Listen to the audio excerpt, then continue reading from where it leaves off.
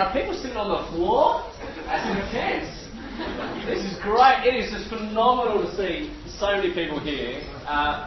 Seriously, this is amazing to see so many people here. Wonderful to be here, and I'm really looking forward to speaking to you about Jesus today. I can't wait to talk to you about him, and lots to talk about today. So what we're going to do is I'm going to pray, if that's all right. I'm going to pray, and I'm tempted to take a photo for Facebook with all the people sitting around here, but I won't do that. What I'm going to do is I'm going to pray, and we're going to get into this, and then we'll go from there. Let's pray.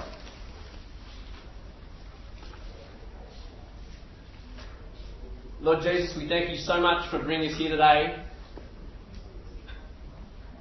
I thank you for every person that you've brought into this room today, and I pray that all of them would be challenged by what you have to say to them today.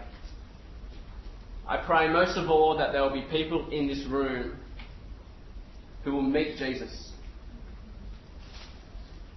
I pray that you give me strength to say your words with boldness and with courage, and we ask that your Spirit would work mightily in this room. And we pray this in Jesus' name. Amen. Amen. Is there anyone that you could meet that if you met them, if you had some time with them, would change your life? Would turn your life upside down? Now, first of all, I've got a question. Does anybody here follow tennis? Anyone here like tennis? Come on. All right, okay, there we go. Good, nice. Hello, tennis lovers. Great. Now, my guess is only some of those tennis-loving people will get this, but there's a tennis player that I used to like when I was young, so he's really old now, so most of you might not even get this. But there's this tennis player, and I used to love this guy. Does anyone know who this guy is? We have to tell. Here we go. Not good. Oh. Does anyone know who this guy is? Come on! Only the older guy in the room can tell me that. That's right. Hello, fellow older person. This guy's name is Goran Ivanisevic. Now, I'm telling you, right, this guy, I used to love this guy. This guy was a phenomenal tennis player, really massive, tall guy. And I used to love this guy. I used to particularly love his accent. This guy was a Croatian. A really big, massive guy, and used to kind of speak like this. He used to go, "Hello, I am Goran Ivanisevic." It was phenomenal. Anytime he spoke, I was inspired, man. This guy was amazing. Anyway, I got out of my tennis phase, and I kind of hung my racket up by the time I was working, and because I didn't do arts, I didn't get a job, and I got a job at the Australian Securities Investment Commission, and that is in Martin Place. And the Australian Securities Investment Commission, their offices linked to a hotel, kind of the same building as the Western Hotel in Martin Place. And what I didn't realise is that a tournament called the Masters Tennis Tournament was on that particular week. And I didn't realise that the Western was sponsoring the tournament. And so what happened was this, right? I one day was at work, and I'm telling you, this is one of the big moments of my life, right? I went down, right? I came downstairs, I came down the lift, and you're not going to believe what happened. I came down the lift, I'm just having my usual day on the way to lunch, and I come down, walk out the lift, and I just went into the lobby, and I just look to my left, and I see this tall Croatian man, and I think to myself, you have got to be joking. I am absolutely sure that is Goran Ivanisevic. Now, you don't understand, this guy's a childhood hero of mine, man. I looked at him again, and I said, oh my goodness, it is Goran Ivanisevic. I'm absolutely sure this is Goran Ivanisevic. And so what I do is I just forget all inhibitions. I forget that I'm in a suit and a tie, and I just run like a little teenage boy, and I just start charging, right, over to him. And I run right up to him, right up to his face, and I just stand there looking up at him, and I lost words. I sat there and I just went,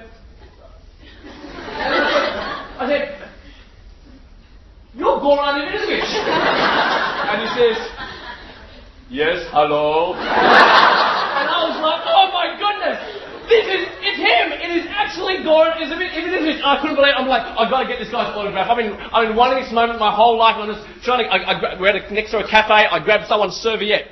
I grabbed their serviette. I said, excuse me, can I borrow this serviette? And I get to sign my thing, and just because I'm very excited by this, right? Here we go, right? And I said to him, "You've got to sign my thing." He says, "Okay, sure." He says to me, "What is your name?" And I said, "My name's Steve." And he says, "Okay, it's not coming up. Why is that?" Oh, there it is! There it is!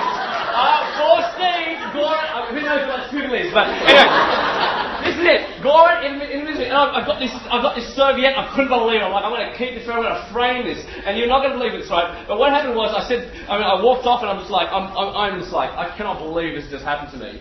And the next day, I come down from my lunch break. So I come down from my lunch break, out of the lift, and I'm walking, I come out onto Pitt Street, turn right, and I come to the traffic lights, right? So I'm at the pedestrian crossing there, and I sit there, and it's like, beep, beep, beep, and I'm just standing there, and there's this really big shadow. At which point, I turn to my left, and look up. It's Goran Ivanisevic! I am standing next to Goran Ivanisevic at the traffic lights, and I'm sitting there just going, I cannot believe this, and I'm just lost for words, so I just stand there and I say, "Hello, Goran." At which point he says, "Hello again." And then at this point I'm like, oh my goodness, Goran just spoke to me again. And then, at this point I got, the 24 hours in between my first meeting and that meeting, I was like so into tennis. I was reading up all about the competition, and I listened to the radio on the way into work, and I heard that he'd hurt his toe in the shower that morning. At which point I'm thinking, what am I going to talk about? So he's in there, beep, beep, and I said, "How's your toe?" He says, "It hurts." And I'm like, oh my goodness, I'm having a conversation with Goran Ivanisevic. Anyway, we crossed the lights and this, I couldn't believe it. I was just so excited, man. I'm like a teenage girl after a Bieber concert, man. I'm just like, I can't believe it. Anyway, what happens next is, the next day, you're not going to believe this. No, you won't believe this. The next day, what happens to me is this. I come down into the lobby of the Westin, and I'm running quite late for lunch. So I'm at lunch meeting, so I'm running to the Westin. I'm going through the Westin lobby. At one point, I'm running through the Westin lobby, and about 10 metres away from me, I see somebody waving at me. And I'm like, someone's waving at me. I turn around, and there's Goran waving at me. And it's like, I can't believe it, Goran's waving at me. And I thought I'd wave back because he's my friend now, and we're like tight. How you doing, Goran? I waved at him, I couldn't believe it, I'm just so excited. And when I went home that night, I was like, I cannot believe this. I've seen Goran Ivanisevic 3 times in 3 days. And I remember feeling a bit like a stalker at this point. But that night when I packed my briefcase, I had this moment where I thought, you know what, just in case, I packed my camera. So I put my camera in the bag, went out, and you're not going to believe what happened. That next day, I went down the lift, I came out the lobby, no one's there, I'm looking around, come on, there's got to be a Goran here, come on, no Goran, I'm looking for any Croatian-looking person to get me excited, there's no one there, no Goran, so what I do was, I just walk out, and I come out, just outside the sliding doors, I walk out into the sliding doors, and you're not going to believe it. Goran Ivanisevic. There he was, and at this point, I said to Goran, Goran, I said, look, I said to him, look, I know this sounds really weird, but I just want to say to you, I'm not a stalker. Like, I'm not following you. And he says, it's okay, I understand. And I'm like, oh, yes, it's great. And at this point I said to him, I'm not a stalker, but I got this camera, and I'm just wondering. Anyway, I was just so excited, man. This is a big moment for me. And just to show you, there I am! My name is Goran Ivanisevic. There we go. Me and my mate Goran. Thank you. Thank you. I was very, very, very excited. Now, just so you know, right, this guy's famous, and back then he was, trust me, tennis player, exciting tennis player, very famous, and meeting him, I tell you what, it changed my whole tennis career. I got into tennis like you wouldn't believe after that. The next day, I rang my brother up and said, we're playing. Every time I won a point, I'm like, 30 love. And I was like, it was amazing, amazing. That's meeting Goran, right? But could you imagine meeting Jesus? I mean, Goran, no one even knew who he was, right? Could you imagine meeting Jesus? I mean, he's famous, right? I mean, you got Goran famous, but Jesus is the most famous person that has ever lived. I kid you not. I mean, he really is. There are more books written about Jesus than anyone that has ever lived. In fact, if you go to the largest library in the world, the Library of the United States Congress, and they've ranked which topics are the most written about, right? Which books are written about the most. You've got like Einstein, he's got a whole stack of books written about him. The second most is Shakespeare. The amount of books that are written about Shakespeare, there are in their library at the moment, there's something like 8,000 something books dedicated to the life of Shakespeare. The first place goes to Jesus. Do you know how many? Not 8,000, but 17,000. We are talking about, I'm not kidding here, we are talking about a very famous person. There are more books written about him. There is more songs sung about him. There is more artwork painted about him than any other person in history. And I want to say to you, imagine if you could meet Jesus. Actually, let me just go further than that, right? Imagine what it would be like. Just imagine this. What it would be like if Jesus himself came and introduced himself to you. Like if you had that kind of waving across the lobby moment that I had. That was my favourite moment. Goran's waving at me, right? Imagine Jesus says, I want to meet you. You know what? In the scriptures, actually, that happened. That happened to a guy. And I want to talk to you about this. It's an amazing, amazing story. And I'm going to talk to you about what happened to this guy. This guy's name is Zacchaeus. And what we're going to do is this. Just so you know where I'm going, I'm going to do 3 things today. Ready? Here's the first one. First one is this. I'm going to introduce to you what Zacchaeus was like before he met Jesus. Yeah? Then, I'm going to introduce to you Jesus. And then, I'm going to reintroduce to you Zacchaeus, post-meeting Jesus. Everyone with me? Not if you're with me? With me? Excellent. Excellent. Alright, so here's what we're going to do. Let's get stuck into the story. If you have your Bibles open, it's Luke chapter 19, verses 1 to 10. And what I'm going to do is I'm going to share with you the story. I'm going to retell it to you, and you'll see this amazing story. So the first thing you find out from Luke chapter 19 is this. It talks about Jesus. And Jesus was... Do you know anyone know where he was going to? What? That's what I thought too when I first met it. He wasn't. He was only passing through Jericho on the way to Jerusalem. This is important. I'll tell you why. Follow me. This is important. Because he's heading on the way to Jerusalem. Because when he gets to Jerusalem, it's going to be the climax of his mission. Right? When he gets to Jerusalem, this is going to be the ultimate moment, the end point moment, the moment where Jesus, as you know the old story, where Jesus dies and his mission is complete. So he's on the way to Jerusalem for that mission. But in the meantime, he enters Jericho. Now, has anyone here studied geography or anything like that? Okay, some of you. Right, good. I don't know anything about geography at all, but I looked a bit up about Jericho and Jerusalem. Jericho is to the east of Jerusalem, which is important. And Jericho is actually a lot lower. What's that word called, actually? Can't remember. Altitude. It's altitude, right? Perhaps? Who knows? Whatever. It's lower. Okay? And so Jericho's a lot lower than Jerusalem. Now, why that's important is this. Jericho functions as a city where everybody going through, from that direction anyway, everyone going through up to Jerusalem passes through Jericho. You with me? So everyone has to pass through Jericho. And so Jericho actually is a major, major city centre that all trade has to go through on the way to Jerusalem. It's kind of like a port. Actually, no, port's on the sea, isn't it? It's like a port on the land where all traffic goes through when they're doing trade. Why is important is this? Because Jericho has then become not just an important city, but it becomes the place that has become, for taxes, a tax collecting centre. Everyone with me? Everyone goes through here, and I mean, there's taxes in all the different villages, but when you get to Jericho, it's the big tax. Big taxes. And so that's the setup. And so, let me introduce you to Zacchaeus. Have a look at verse 2. When you get to verse 2, you'll see this. There is a man named Zacchaeus. It's I'm going to tell you something about his name in a moment. And who was he? He was a chief tax collector. He was a chief tax collector. Let me tell you what everybody thought about Zacchaeus. Now, you might have heard this story a whole million times, perhaps, but here's the thing. You may not get the depth to which people hated Zacchaeus. I want to show you. Ready? Anyone know who was ruling? What was the superpower ruling in that time? The Romans? Yeah. The Romans were ruling in that time.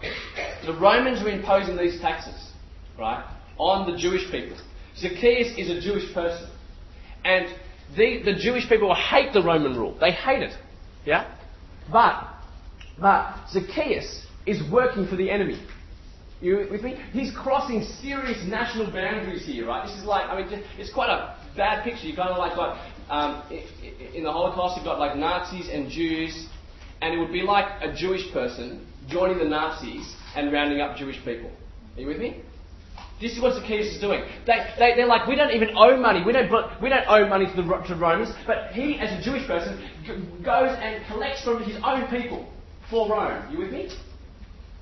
People hate him. In fact, he would have been spat on most days by most people. People would never even use his name. They would never speak to him. He was a total outcast. Not just that, but he wasn't just a tax collector in one of those villages. Where was he? In Jericho. He was a tax collector in the big city. But not just that, he wasn't just a tax collector. There was heaps of tax collectors. What was he? He was the chief tax collector. The ruling chief tax collector. He was the main guy. And on top of that, he was rich. Do you know why he was rich? He was rich because historians say that tax collectors were often rich because they would just take a bit of money on the side all the time. Are you with me? Do you realise how much they would hate him? He's working for the Romans. He's the big guy tax collector. And he's taking their money. This guy, in the Jewish minds, was an absolute sinner. He was as bad as it gets. He was as bad as it gets. Which is why, something that you maybe don't know, the meaning of his name is fascinating. There's a lot of irony. Do you want to know what Zacchaeus means? This sinful man Zacchaeus? His name means pure, innocent, and clean. Isn't that fascinating? So he is Mr. Pure, Innocent, and Clean by name. In this scene full of sin. And what was he trying to do? There's Zacchaeus, the chief tax collector, who's really rich, and one day he was trying, it's important, one thing we know about Zacchaeus, he was trying to see who Jesus was, verse 3, right? He was trying to see who Jesus was, but he wasn't able to for a great reason, a couple of reasons. First one is this. I want you to imagine, I'm not sure if you've ever imagined what it would have been like in that time when Jesus was there, right? Jesus was healing people everywhere, right? People are just like, they've got diseases are leaving them. I want you to imagine what kind of commotion that would have caused. I mean, you've got to understand this. Sometimes I forget this picture, but like if Jesus turned up in Sydney, right? Or sorry. If someone turned up in Sydney on the news tonight, you turned on the news, and you said there was someone who legitimately was healing everybody he touched. And like he's walking into hospitals, and hospitals just empty. Right? Right. Can you just tell me what kind of stir would be happening? Do you know anyone who's sick? Any relatives who've got major sicknesses? Any friends? Do you think you wouldn't be just grabbing them and charging yourself there? This is happening. This is not a make-believe story. This is happening. Jesus is going around healing people, and the crowds are massive. We're talking about massive crowds, and they're just following like a big horde. They're following and following Jesus. And Zacchaeus can't see. He wants to get into those crowds. He can't see because he wants to see who Jesus was. He's got a particular interest that day in seeing who Jesus was, and he wasn't able to, firstly because of the crowds, but secondly because of a really humorous reason. Why? He was short. This guy was a little short guy, right? I'm not sure what you picture him. You've got to picture the big crowds and a little short man, right? Little short Zacchaeus. I'm not sure. I mean, maybe cast him as an actor in your mind. I don't know. What actor have you got? Danny DeVito. He's Danny DeVito. This is Danny DeVito, Zacchaeus, and he's running around and he's trying to get me in, and there he is, and he can't do it. And he can't do it. So he's a bit of a thinker, though, Zacchaeus. What he does is he goes, "This is what I'm going to do. I'm going to run ahead of the crowds. The crowds are all just around Jesus. He goes, I'm going to run ahead of the crowds, and I'm going to climb up a tree and just wait, and then just going to look." Have a best vantage point look at who this Jesus is, since Jesus was about to pass that way. I want you to imagine that. So he runs up, finds his tree. What type of tree?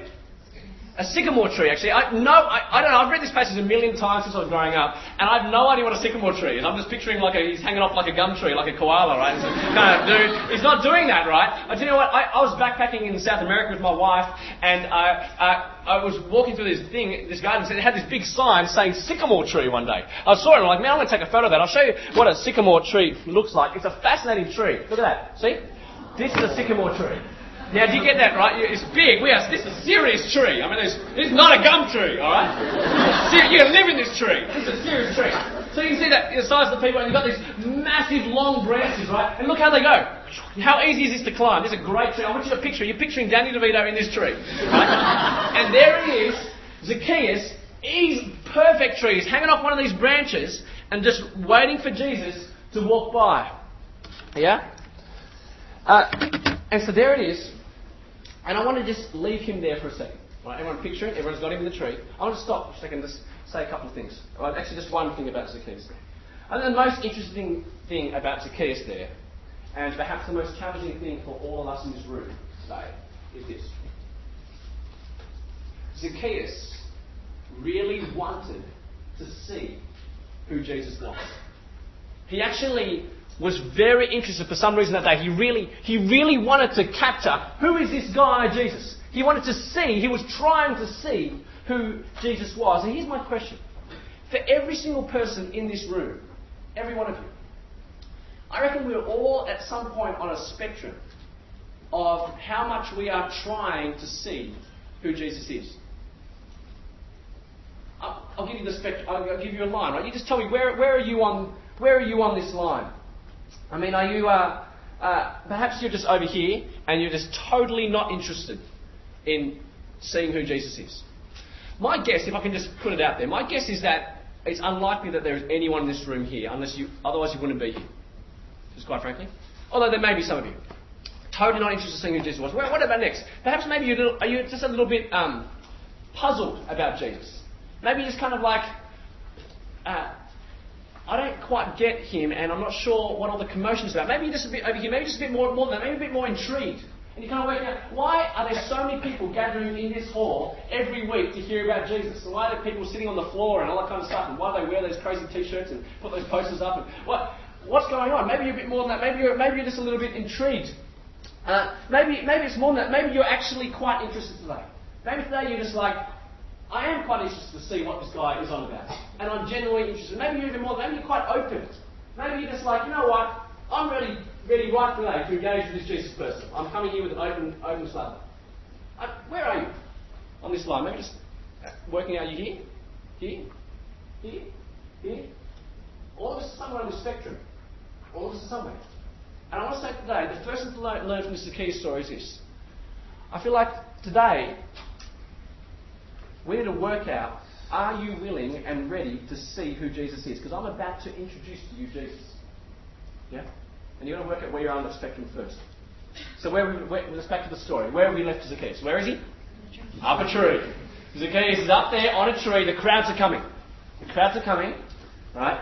Jesus is coming. The crowds are coming. And I want you to imagine this moment. There's Zacchaeus. He's hiding up in the bushy leaves. He's all there. He's hiding. He's hanging onto his branch. He's perfectly hidden. Not only does he not want anyone to see him. People don't like him anyway. So he's up there hiding in the tree. And then Jesus comes, verse 5. And check this out. I want you to imagine this. Jesus comes, ready? You're picturing that big sycamore tree. And he comes very determinedly, it says in the passage, exactly to that place. Jesus comes exactly to that place and stops. And he looks up in that tree, right in between all the leaves and everything. He looks right up and he says, Zacchaeus. Which point Zacchaeus is just like, there's another Zacchaeus in this tree? Or Zacchaeus is grabbing on. Did you say Zacchaeus? He's going to fall out of the tree. What's going on? But after Jesus says again, he says, Zacchaeus! Very loudly. Everyone's like, what? He says, Zacchaeus, hurry and come down.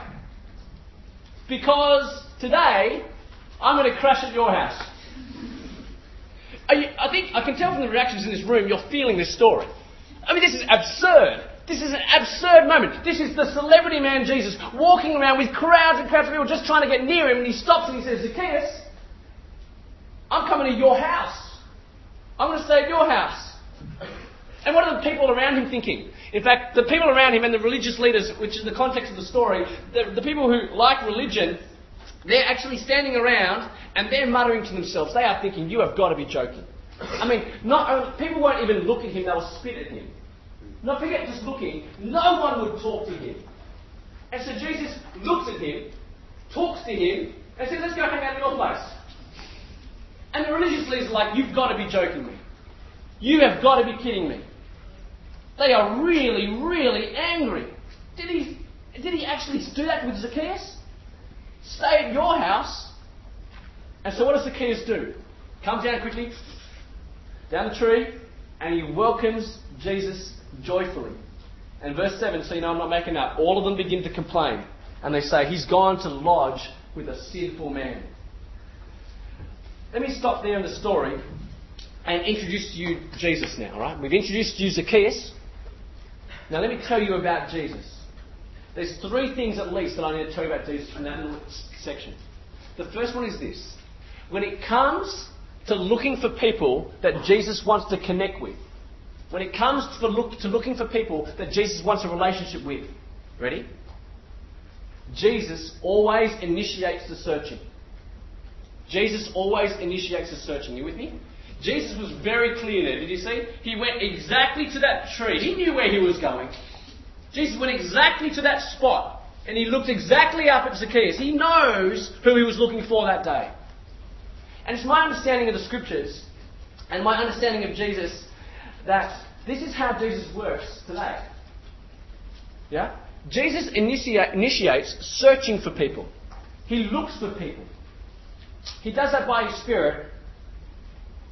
And I want to say to you, can I just say something a little bit bold? But I know it's true. That definitely in a room of this size, right, definitely with this many people here, my guess is that Jesus is looking to relate to some of you here today. That He particularly wants to do business with you today. I don't know who it is in this room. You know. But Jesus always initiates the searching. Here's the second point. What kind of people does He look for? What kind of people does He look for? What you need to understand is this. Jesus doesn't just look for good people. I'll tell you who Jesus wants to look for. He wants to look for people. He's an ugly word that the Bible uses a lot. He wants to look for sinners. See, this is the misconception, I think, about Christianity. So often, I think people think about Christianity and they think, you know what, those Jesus followers, it's all about being good. That's what religion is, right? Being good. It's just for the good people, that little holy huddle club that you got. I've got someone who lives on my street who says that to me all the time, actually. She kind of has you go quite often. She knows I'm a minister. She says, you've been checking up on us. You're checking up on us sinners, she says. Right? And I'm like, I want to say to her, no, because I'm one. Right? Jesus hates that kind of religion. The religious leaders in the story promote that kind of stuff, but Jesus hates that religion. Now the thing is, you won't appreciate how amazing it is that Jesus loves sinful people unless you understand and appreciate and realise who you are. You see, friends, you're only able to appreciate that Jesus wants to look for sinful people when you understand that you and I, all of us are sinful people. By that I mean this. All of us are people who reject God. All of us turn our backs on Him and decide to do life totally without Him. And we reject Him. But the thing is, we don't say that. We don't like saying we're sinful people. Who likes saying that? We don't like saying it. Do you know why? And I'll tell you what we do instead. What we do is we go through life deluding ourselves, to be honest. I'm being really blunt, but I have heaps of time, so I want to tell you the truth. I think we all go through life giving ourselves names like pure and clean. We go through life kind of convincing ourselves, convincing everyone else that everything's okay, but you know it's not. You know that deep down God is no part of your life. I know that too, for myself. And we go through with our self-delusion and we tell ourselves we're okay, but the truth is we're not. The Bible tells us all of us have sinned and all of us fall short of God. And all of us reject Him. Yet Jesus, as I just said, Jesus loves people who reject Him. Jesus actually cares for people who reject him. He looks for sinners. He loves sinners. But not only that, here's the third thing. Not only does he initiate the searching, not only does he initiate searching for people like you and me who are sinners, but the third thing is this. Jesus wants relationship with sinners. He wants relationship with sinners. I mean, look, there's friendship and there's friendship. I reckon if I drew up a big mind map of all of you right now and worked out who knows who, there's all different levels of friendship in this room, right? Some of you know each other a little bit, some of you know a bit more. Now, there's levels of friendship, but one thing I've realised, particularly since I've lived in my own house with my wife and kids, one thing I've realised is this. When you invite someone into your home, and you've experienced this surely, when you invite someone into your home, into your space, right? When you go into their space, into their home, your friendship moves into another level. Automatically, it does. Something happens. It's a weird thing that crosses all cultures and all boundaries. When you go into someone's place, you connect. There's a deeper level of connection. There's a deeper level of acceptance. And what Jesus has done here with Zacchaeus, you hear this, right? He hasn't just said, you know what, let's just catch up sometime, or hello, very briefly. He said this, I want to go into your house. You see? What Jesus is doing here is he's showing that when it comes to Zacchaeus, even the one who is most sinful, according to all the religious people, he just wants a relationship with him. He wants deep acceptance. And this is important, friends, because this is what Jesus wants for you. And here's the third point. Let's go now to the rest of the story, and I've introduced to you the new Zacchaeus. Alright, so I've introduced you Zacchaeus, I've introduced to you Jesus, and let's have a look at the new Zacchaeus. So where do we leave it? Right, where do we leave it? They're all complaining. He's gone to lodge with a sinful man. And what does Zacchaeus do? He's down the tree now, and in some of your translations you'll read it. It says he stood up. In other words, like he stood up in front of all the people, all these people who are like growling and grumbling, and they would normally spit on him. He stands up like he's making a declaration to all the people. And you're not going to believe what he does. In front of all the people, first he says this. Zacchaeus stood up, and he doesn't call him a stranger anymore. He calls him Lord. He says, Lord. And then he says this. Look, I'll give half of my possessions to the poor. I want you to feel that. You've got to feel that. Right? This is a rich man. He's saying half of his possessions. I'm not sure. If you don't feel it, I want you to perhaps spend a bit of time adding up your personal wealth right now. Okay, that won't take too long. You're going to shoot $20, right? All right, you own $20. The art students own $5. No. Here we go, right? Your personal wealth, right? Whatever it is, you add it all up. It's not just his money, right? I think it says half of all his possessions, everything he owns, right? So you got that whole sum. He gets that sum and he halves it. Right? And he says, I'm going to give all of that away to the poor. And he doesn't have heaps of money left, so what do you reckon he does next? He says, Lord, and if I've cheated anyone from anything from anyone, what I'm going to do is, I'm going to pay back 4 times that amount. Are you feeling what we're kind of talking here? We're not just talking a little bit of correction here. We're saying half of my money gone to the poor, out of the other half, if I've cheated anyone, which is most people, I'm going to pay back 4 times the amount. Which is amazing. Part of that's an Old Testament law, actually. In Exodus 22, you'll see that there's a law that you've got to pay back more if you've cheated someone, but not that much more. So he goes over and beyond. Something is happening in his heart. Something's happened, yeah? This is not normal. You can't. No one does that. Right? No one does that. And Jesus says today. That's why Jesus can say today, salvation has come to this house today. A few things I want to say about the new Zacchaeus. First one is this. He calls Jesus Lord. He calls Jesus Lord. What that looks like, I think, is it means, and this is why he's able to say it means he puts everything, his whole life, and this is what it means for you if you were to call Jesus Lord. It means putting your whole life, everything you are, everything you own, all that represents you, and you put that under Jesus' feet. It means coming to Jesus and saying, you know what, you are king and boss of all of it, and I surrender all of it to you. The second thing I want to say is this. Not only do we learn here that we need to call Jesus Lord. But the second thing we need to learn is this. We need to learn, this is really important, I'm very passionate about this bit. We need to learn, right, what real repentance looks like. What real repentance looks like. He did 3 things, Zacchaeus. Ready? Watch this. He recognized he was wrong. Then he went and fixed broken relationships. And then he actually, it's hard to see, but he actually joined in with Jesus' mission. Because if you know the book of Luke, there's a lot about the poor in there, right? And he's actually joined in by giving money away to the poor. 3 things happen. He recognises he's wrong. He wants to fix relationships. And he lives Jesus' mission. Friends, this is what repentance looks like. And this is what Jesus wants from us. This is really important because there are so many talks that I've actually been guilty of giving, to be honest, in my younger years. Right? Where I've got up and I've said, you know what, you just got to say sorry to God. And don't forget, and that's true, you need to. But too often, I think we simplify this whole thing down and we think, you know what the answer is? Okay, say sorry to God and I get my free ticket to heaven. Right? This is my get out of jail card free. Free card to go to jail, something. Right? Right? And we kind of think, let's just get out of here, right? I'm sorry, I'm out for heaven. This is, yes, it is that, but it's more than that. It's much more than that. You see, what Jesus wants from you, friends, and this applies to everyone in the room, and maybe if you are there saying, I've called myself a Christian for a long time, don't tune out now, because this is for you as well.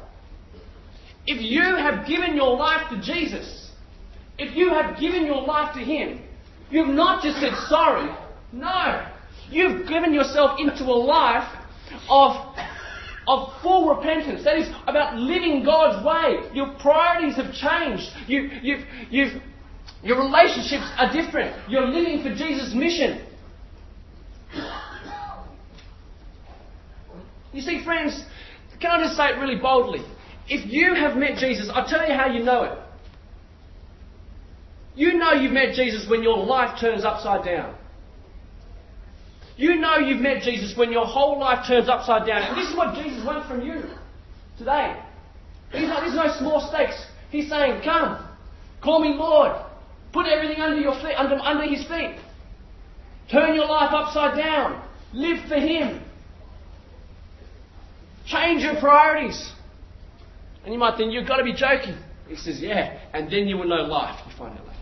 Then you will know life. You will know real life. Friends, I want to talk to some of you guys here who I know, some of you here I know are here for the first time, kind of just hearing this message about Jesus for the first time. That's great. Some of you here, ready? Some of you here have gone through the motions, right? And you've just kind of put the Christian label on your head, and you've done that, and you've even gone to church for who knows how long, just because your parents have or something, or you just come along to EU because this is where it's at, and there's lots of friends and people to talk to. And you've just gone through it, but you know that God knows that you have never actually really repented. That is, you've never actually said to Him, you know what? I'm so captured by what you have done for me that I want my whole life to be turned upside down for you. You know, friends, I want to say to you today, whatever situation you're in, you need to call Him Lord and you need to repent and you need to have a life that's turned upside down for Jesus. Do you know what is in the background of this whole story? It's a great story. It's actually just beforehand, right, Jesus meets this rich young ruler, a rich chief. Right? He meets a rich chief, and the rich chief comes to him, and what does he say? The rich chief comes to him and he says this. He says, what must I do to inherit eternal life? What does Jesus say? Anyone know? What's that? That's right. He says, give away all your possessions to the poor. And the man walks away sad because he couldn't do it. Why? Because money was his God. Something was stopping him following Jesus. And what does Jesus say? Can anyone remember the line? It is easier for a camel to fit through the eye of a needle than for a rich man to follow God and follow Jesus. Right? Easier for a rich man, for a camel to go through the eye of a needle. Right? Guess what just happened? A camel just went through the eye of the needle. It is. There it is. Zacchaeus just popped through the eye of the needle. And guess what he was? A rich chief ruler. And there it is. He let go of his God of money. Something was stopping him. What's stopping you? What is stopping you giving your whole life to Jesus? Something is. What is it? If it's not money, is it your image? Is it your fear of missing out? What is it? God wants you to deal with that today. As I close, I want to say this. Do you remember a few years ago, I think a few years ago now, when the Pope came to Sydney? Right? So the Pope came to Sydney, and I'm not sure if you can remember the pictures. We are talking about, there were crowds everywhere. Do you remember how he used to travel around? Do you remember that? The Pope-mobile, right? He was there in this little cart in a little glass box, right? Bulletproof and all that kind of stuff. And he's there in his box, and he's moving around, right? And there's crowds and crowds of people, right? I want you to imagine, right, if one day, if you were there, right, and imagine this, you read the news report, something happened, right, and the Pope was in there, and one day, when he's going through this big thing outside the Opera House, there's all these people, he just gets out of his car, everyone's like, the security guards go, what are you doing, what are you doing, right? He gets out of his car, walks right into the crowd, picks a person, you, crashing at your house tonight, right? It'd just be absurd, but you know what? Guess what? What if the Pope would pop out of his little glass throne? Let me tell you this. Jesus, the most famous person in all of history, has popped out of his throne, not just any throne. Philippians 2 says, he was in the very nature equal with God. Very nature God. Did not consider equality with God something to grasp, but he made himself nothing, taking the nature of a servant, and he became obedient to death on a cross. He has gone to extraordinary lengths to meet you. And for some of you today, Jesus has stopped at the bottom of your tree. And he's looking up at you right now. And he's looking up and he says, you. Yes, you. I know your heart. Yes, I know. Yes, I still mean you. Yes, I know all the stuff that you think no one knows. Yes, I still mean you. And he's looking up at your tree. And he says, today I'm going to stay at your house. Today I want to eat with you. Today I want relationship with you. Today I want your life turned upside down as you follow me. And what did Zacchaeus do? When he said come down, he hurried down straight away and welcomed him gladly. Is Jesus searching for you today? Is he prompting your heart right now to do business with him? Has he stopped at your tree? If so, you need to respond to him gladly and welcome him in. And I'm going to pray now and give you an opportunity to do that. I'll say one line at a time and give you a break afterwards to repeat that line to me. Now I want everyone to bow their heads, please, and close their eyes. This is an important moment. Perhaps if God is moving your heart right now, I want you to echo the line in my prayer after me and pray that to God and accept him, welcome him gladly. Let's pray. Dear Lord Jesus, sorry for the way I have treated you.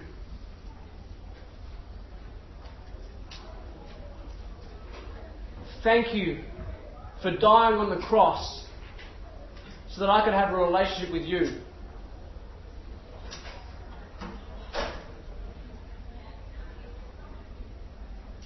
Please come into my life and help me to live for you.